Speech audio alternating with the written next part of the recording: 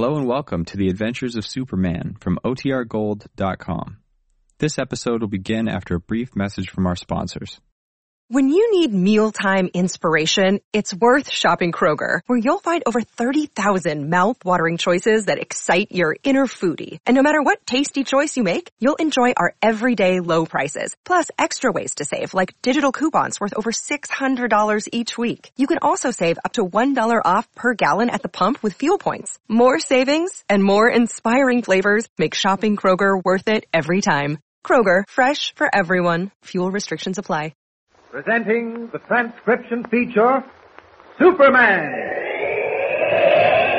Look! Up in the sky! It's a bird. It's a plane. It's Superman! Yes, it's Superman, strange visitor from the planet Krypton, who came to Earth with powers and abilities far beyond those of mortal men. Superman, who can leap tall buildings at a single bound, race a speeding bullet to its target, bend steel in his bare hands, and who, disguised as Clark Kent, mild-mannered reporter for a great metropolitan newspaper, fights a never-ending battle for truth and justice. And now to our story. Following a wild automobile chase, Clark Kent and Perry White, accompanied by the woman in charge of the Cedar Crest Sanatorium, drew up alongside the car being driven by the mysterious Dr. Wilson, owner of the sanatorium. On a sharp curve, the Wilson car, out of control, left the road and crashed into a tree. Pulling the delirious driver from the wreckage, Kent discovered him to be Dr. Elihu Stone, assistant to Professor Nelson, dean of the Metropolis University Medical School. Injured beyond help, Dr. Stone babbled incoherently before the end came. As our story continues today, a meeting is taking place in Professor Nelson's office at the university. Present are Nelson, Kent, Lois Lane, and the woman in Dr. Stone's employ who has identified herself as Martha Hawkins. Police Commissioner Reynolds has just entered the room and been introduced. Listen. All right, Kent. What's this all about? If you dragged me out of bed at this hour of the morning to listen to another Daily Planet publicity stunt, I feel sorry for you. This isn't a publicity stunt, Commissioner, not by a long shot. Then let's have it. I think you'd better tell the Commissioner about the legacy, Professor Nelson. As you wish, Mr. Kent. About a year ago, Commissioner Reynolds, one of our old graduates passed away, leaving the medical school of the university $3 million. However, the legacy depended on our ability to raise $500,000 through our own efforts. I see.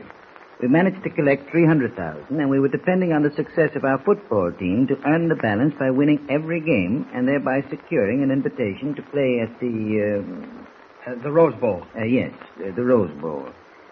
However, during last Saturday's football game, I understand the members of the Metropolis team suffered a strange lassitude. They were in a state of semi-paralysis.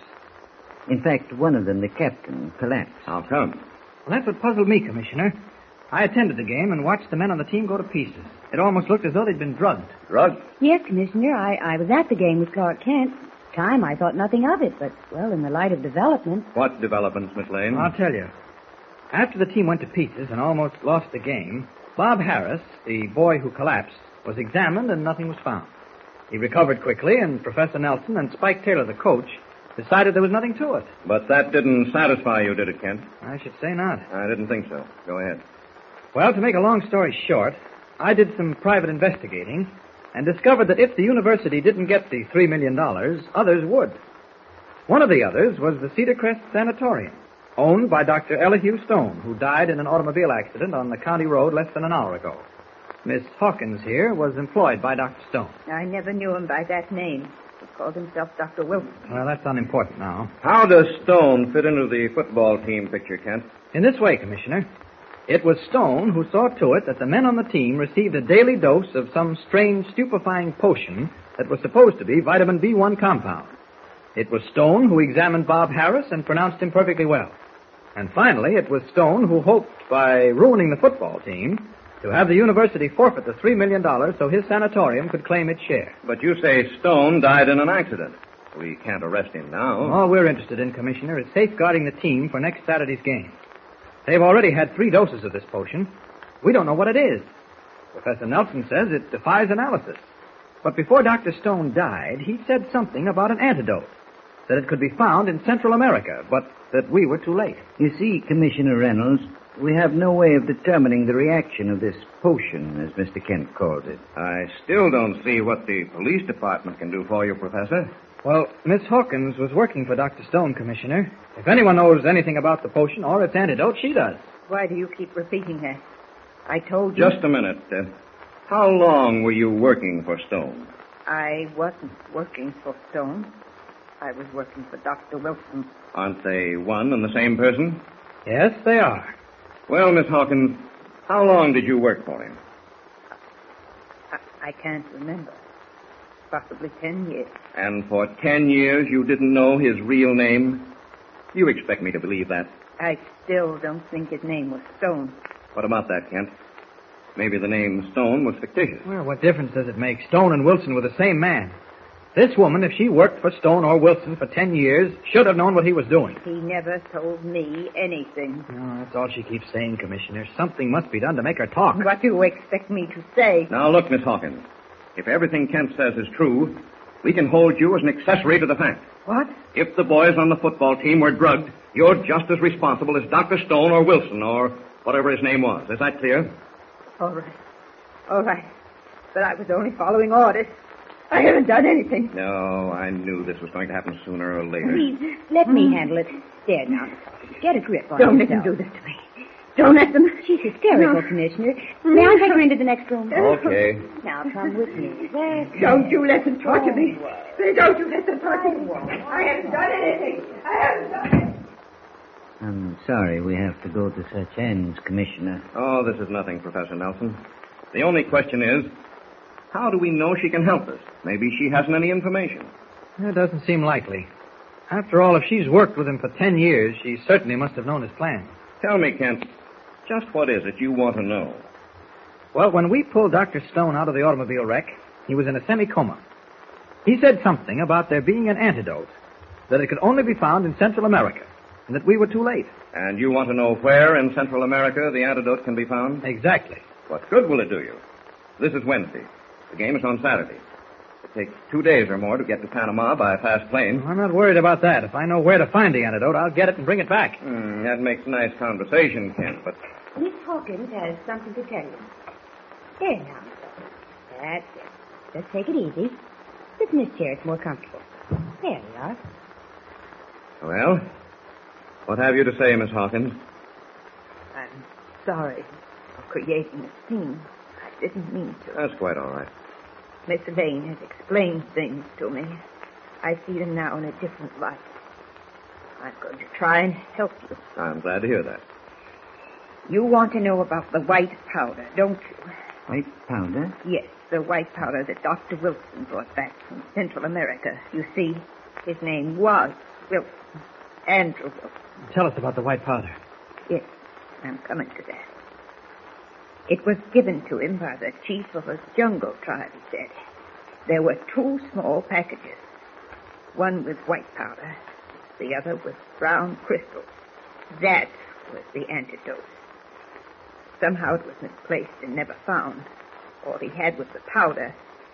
Someday he hoped to return to get more of the antidote. But he never did. Did he ever name the powder, Miss Hawkins? Did he ever call it anything? Never in my presence. All I knew was what he told me, that if the powder was dissolved in liquid, 3 doses would be enough to numb a man's brain within 72 hours. 3 doses? That's just what each man on the squad's been given. And 72 hours will make it Saturday. Where did Stone or Wilson get this powder, Miss Hawkins? Where in Central America? He told me, but I've forgotten. Try to remember. It's important. She doesn't have to remember. Wilson kept a diary. It's all down in black and white. Where's the diary? In a drawer of his private desk, the sanatorium. Miss Hawkins and I are driving back to get it, don't we? Yes, I am certain it has all the information you want. Oh, that's wonderful. I'll go with you. I'd hang around if I were you, Kent. Miss Hawkins and I don't need company. We'll be back shortly. Now, come along, Miss Hawkins. My car, we should reach your apartment in a couple of minutes.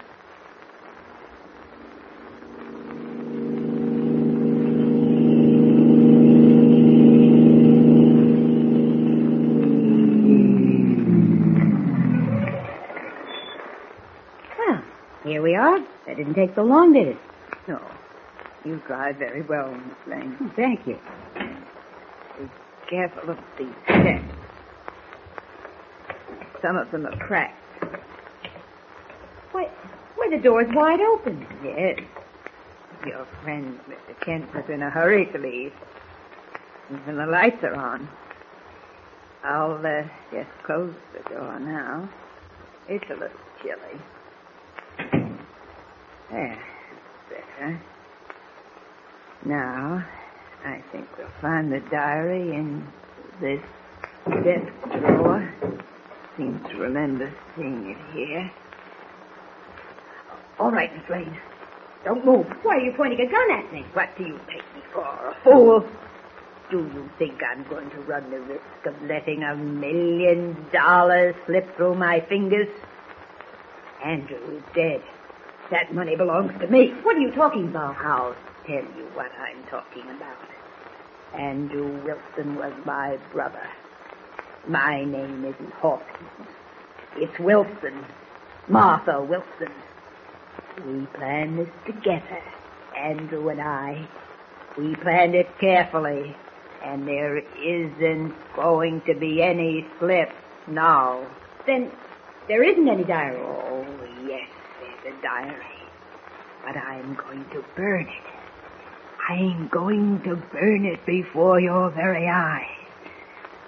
I'm going to let the pages that tell where Andrew got the white powder and the antidote shrivel into ashes. That $1 million belongs to me, and I'm going to get it. Facing a woman whose eyes gleam like live coals, Lois Lane finds herself helpless. What will happen? Will the precious diary be consumed to ashes, and the whereabouts of the antidote lost forever? There's excitement ahead, so don't fail to tune in on the next episode. Follow the thrill-packed story with Superman. Don't forget, tune in again for the next thrilling episode with Superman. Look, up in the sky. It's a bird. It's a plane. It's Superman.